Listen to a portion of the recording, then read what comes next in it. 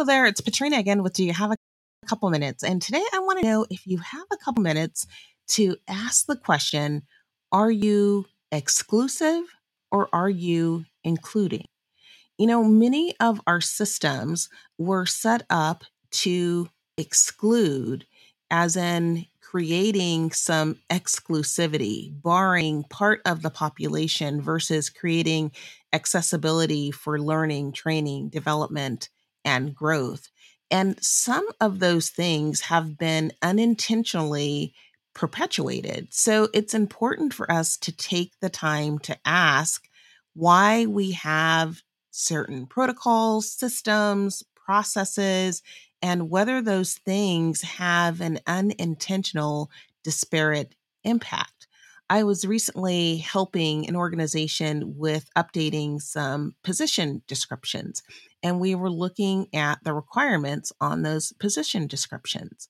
If you think back a number of years ago, I know when I was going to high school, people had to take a computer class, and not everybody had the option to get on a computer. There were no cell phones.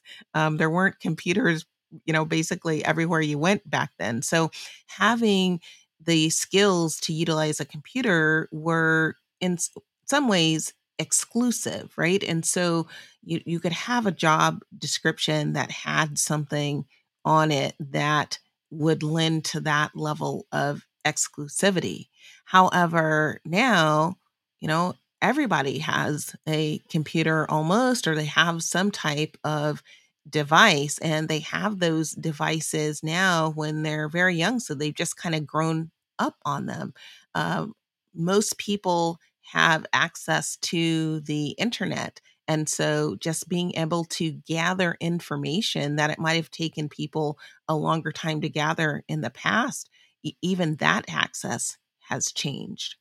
So, as we're looking at why we do the things we do, why we have the rules we have, we really need to understand the why, and then we need to understand if we are unintentionally excluding folks. Certainly, there are times where we are intentionally being exclusive. We want to know that someone has a certain skill set. I certainly want to know that my doctor knows what they are doing in terms of diagnosing or having, performing surgery on me.